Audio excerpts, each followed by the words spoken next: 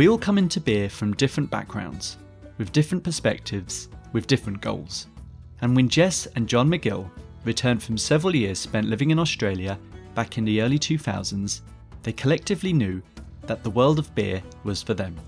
In doing so, they'd eventually go on to start Powder Keg, a team of freedom-loving beer obsessives carving out their own path with curiosity, creativity, and defiance. As they say, this is free-thinking beer.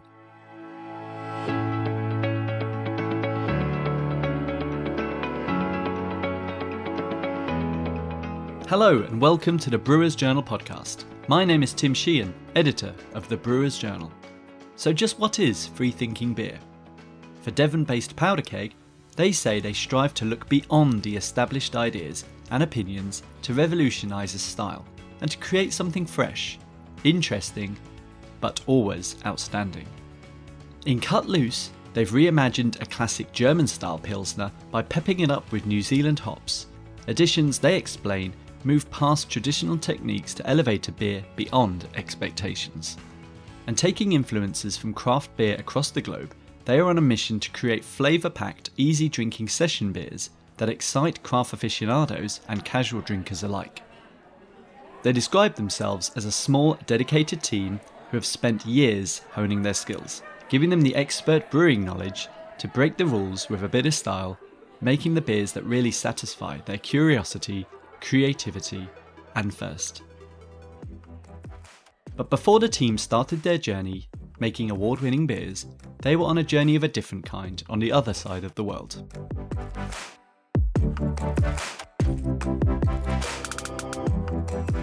We were officially incorporated the business name on the 5th of November 2014 because we thought that was a great date for a Powder Keg brewery to come into existence on Fireworks Night. But we didn't actually start trading until June 2015, so that's the kind of the birth of the business. So John was already a brewer. We were living in Australia together, and then when we moved back to the UK, he didn't want to do his previous job anymore, which was being a market research executive in suits and offices and presentations, and he'd had enough of that. So, and he did a microbiology degree. So he thought, I'm either going to make cheese or I'm going to make beer. And he decided on beer. So he got a job working for Cheddar Ales, where they taught him brewing in return for him sorting out various other parts of the business, redesigns and databases and things like that. So he was there for a number of years, then moved down to Devon for a job at Exeter Brewery. And when he'd sort of had enough of that, it was right, we want to do something, because obviously a lot of that was quite traditional ale, and we'd both been drinking, the sort of what felt like the early days of craft beer in this country, and kind of thought, wow, this is really exciting and this is something we want to do. So yeah, we kind of went all in. John quit his job, spent a year writing a business plan, raising some finance, whilst we were sort of juggling 2 toddlers and me doing self-employed work. So it was quite a crazy time. Sold our house, put that money in. It was literally, kind of you see the poker games where people put all their chips in the middle of the table and say, I'm all in. It felt like that really, but we were really sure that it was the right thing at the right time. So we decided to go for it. And in starting out, they recognised the importance in creating accessible, flavoursome styles that wouldn't alienate the consumer. I think our mission was always to be a bit of a kind of gateway to craft beer. We love, it's really fun to go and drink these sort of crazy, really strong, really hoppy, interesting beers. But we're much more into kind of beers that you like so much you want a second or third pint, those kind of slightly more session-friendly things. But it's all about balance. So balance was like a really key thing. And because of that, although we are, craft beer, we're not super out there, and it makes it very accessible. So before we started the brewery, we were excited in the early days of Brewdog by, what they were doing, and Brooklyn Lager and things like that, where it was pre all this kind of haze trend. And we'd seen what people do at a bar with sort of bottle conditioned beer. So it was all about beer that goes into a keg or can exactly as your customer's going to be drinking it. And there's none of that room for it to kind of go wrong. We just wanted to deliver people this really, really great, cold, fizzy, tasty beer. And that meant acknowledging the beers that many of their local audience might be familiar drinking. Devon was still just like a sea of brown, sort of real ale. And, don't get me wrong, people love that and it goes down very well, but it wasn't what we were feeling. And so it was important that we were pushing the boundaries, but that we were not pushing them too hard at that point. There's loads of other craft breweries that sprung up in the years since we've been going, which is amazing to see. And so there's a much bigger variety of different styles of craft beer now. But yeah, because we were those sort of like that first one, it was that how do you straddle it and introduce people to this in a way that makes sense to them, and also that fits with the Devon lifestyle. It's not I think if you're in Canal Street in Manchester or whatever, you've got that option to kind of push those really strong styles and so on, and you've got a lot more people who are versed in all of that, whereas in Devon, we felt like we were starting from scratch. And yeah, with something like Cut Loose, you're right. We've always tried to do that, like nod to the classics of European brewing. So we, respect those techniques, but we like to put our own twist on it. So I don't know, for us, just aping something that they might do in Belgium or Germany it's fine, but feels more fun to kind of go, right, how can we just give this a bit of a twist with a different hop or a different yeast or something that will make it just it's like a great cover version of a record or something. It's like of a song. You think, why do it exactly the same? Why not put your own stamp on it? Powder Keg came out of the blocks brewing on a 20-barrel kit, equipment that they knew they could grow into. And in 2022, a new significant investment has arrived in the form of a canning line setup supplied by Vigo, a Devon-based specialist in drinks equipment. The kit, an ABE Craft Can 35 with auto depalletizer, twin Z-rinse, inline labelling and inkjet date coder, can fill both 330 and 440ml cans at a rate of up to 35 per minute. We applied for the grant to cover most of it from East Devon Council, and we got awarded that at the end of last year. So as soon as we came back in January, it was a case of we've got to rearrange the entire brewery to make the space for this. And so we built ourselves a new office upstairs, and the old office turned into the warm room, and the old warm room got knocked down and all the tanks moved around. And so it's been 6 months of absolute sort of chaos and hard work.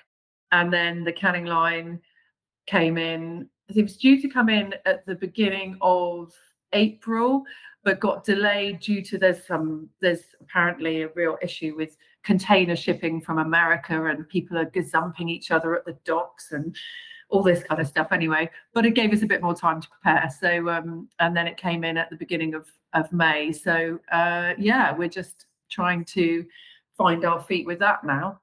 As Jess explains, the team are taking their time with the new setup as they ramp up production using it. We've only done a couple of runs so far because our plan this year is just to do it when we need to do it for ourselves. And we are a contract brewer for Big Drop. So we're going to be canning for them as well. The first one of those next week. So we're planning to actually just do what we were already doing off-site, on-site instead. And then next year, roll it out to do contract canning once we've got SALSA accreditation.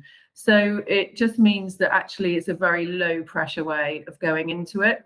And because we had a grant fund for most of it, that's allowed us that breathing space. I think if you put your capital investment into it, you would have been absolutely kind of under pressure to make it pay right away, have, all that equipment sitting there.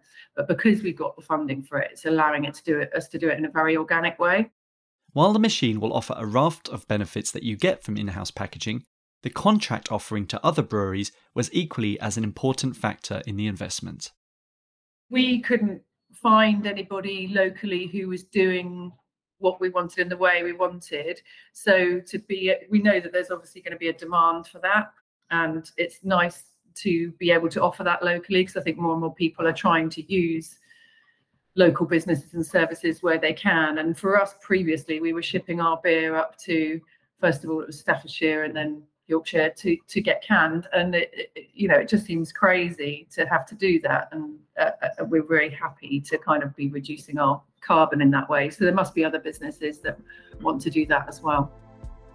And in offering those contract services, Jess sees the brewery being able to work with more of the Devon community that it is so proud of being a part of. Everything we do about the business, it's like, obviously you're in business to make a living and to make a bit of money, but profit isn't always our first consideration. Otherwise you'd end up sort of cutting corners, or I don't know. We felt like we haven't kind of put ourselves on the line to do something average or inadequate. We want it to be the best it can be, and that includes just how we conduct ourselves, how we do business. We've always been very open and friendly. Like a number of people who wanted to start a brewery have come to John and picked his brains. We've always been encouraging everybody else to set up breweries in Devon, because we don't see it as competition. We see it as improving the landscape for all of us. The more breweries there are, the more people are trying stuff, the more they're getting into it, the more they're aware that this is a thing that we do really well in Devon.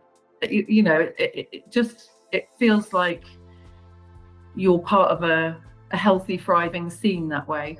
So when it comes to running a business, we want it to be the best it can be. There are always limitations to that, much as we'd love to say, get a heat exchanger or CO2 capture or some sustainable things like that. It just isn't viable at our size.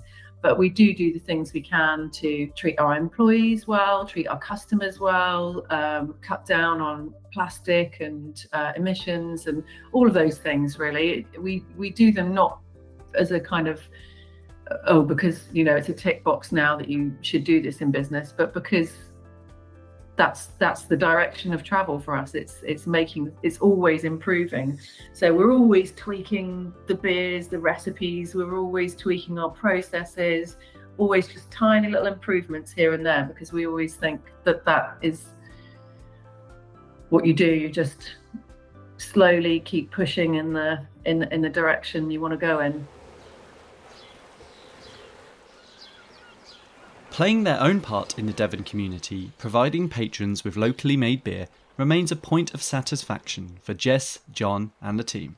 It's really central to our business, is like really good customer service. So again, this is something we feel that as a small business, this is one of your single most crucial tools to kind of stand out against bigger or, the global kind of corporations, is that we can give really good customer service. We used to call ourselves the fourth emergency service, because people will sort of phone us up on a Friday morning and go, I've run out of beer, can you get me something? And, we'll always do our best to take care of our customers. And it really shows, because our retention rate for customers is really good. I mean, we're always, again, working to improve and see what else we can do to support our customers and make their job easier. And when they enjoy those beers, they can also appreciate the striking branding that adorns them too. We did a big rebrand, but we were already using Jem to do some design on our cans, but we wanted to give him a bit more free rein. I used to work with Jem at a record label in London called Finger Lickin' in the late 90s, early 2000s. He was one of the owners of the label and did all the record sleeves and artwork. And he's just got the most insane imagination. So when we did this redesign, for each beer we had a canvas, and we would give him a list of both words about the kind of the beer style, the hops, but also the meaning behind the name. All of our beers have got a meaning behind them. For example, speakeasy, people think that is, it's some reference to prohibition or whatever, but it's actually not. It's actually about how great it is to kind of sit with a friend over a pint and put the world to rights, or, have a picnic with a gang of mates and have a laugh, or sing, or express yourself. And somehow he then translates all these ideas we have into these illustrations. And for example, we've got our core range, which is 330s, and then every year we do a range of 440ml cans, and that has one design in different colorways, and that one design has got different elements that relate to the different beers that year in them. So it's kind of a bit of a challenge to people to see if they can see what's what. For example, there's a sort of a plane / butterfly dropping flowers out. That's ripple effect. That's kind of acts of kindness. There's a monster truck, which is for PK IPA. Bigger is better. And it's just all these wonderful little things in there that we just kind of wanted to give some people something interesting to look at while they're drinking the beer.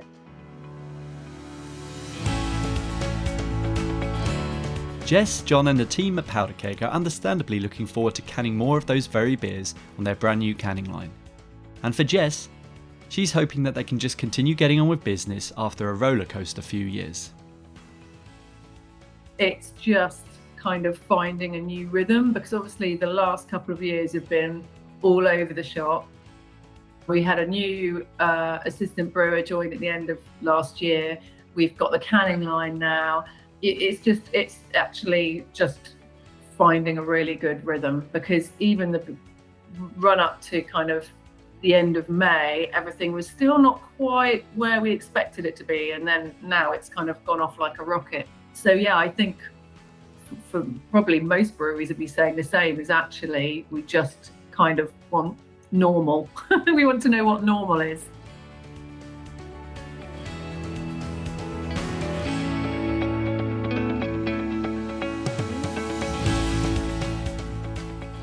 The Brewers Journal podcast is a production of Reby Media, produced and hosted by me, Tim Sheehan.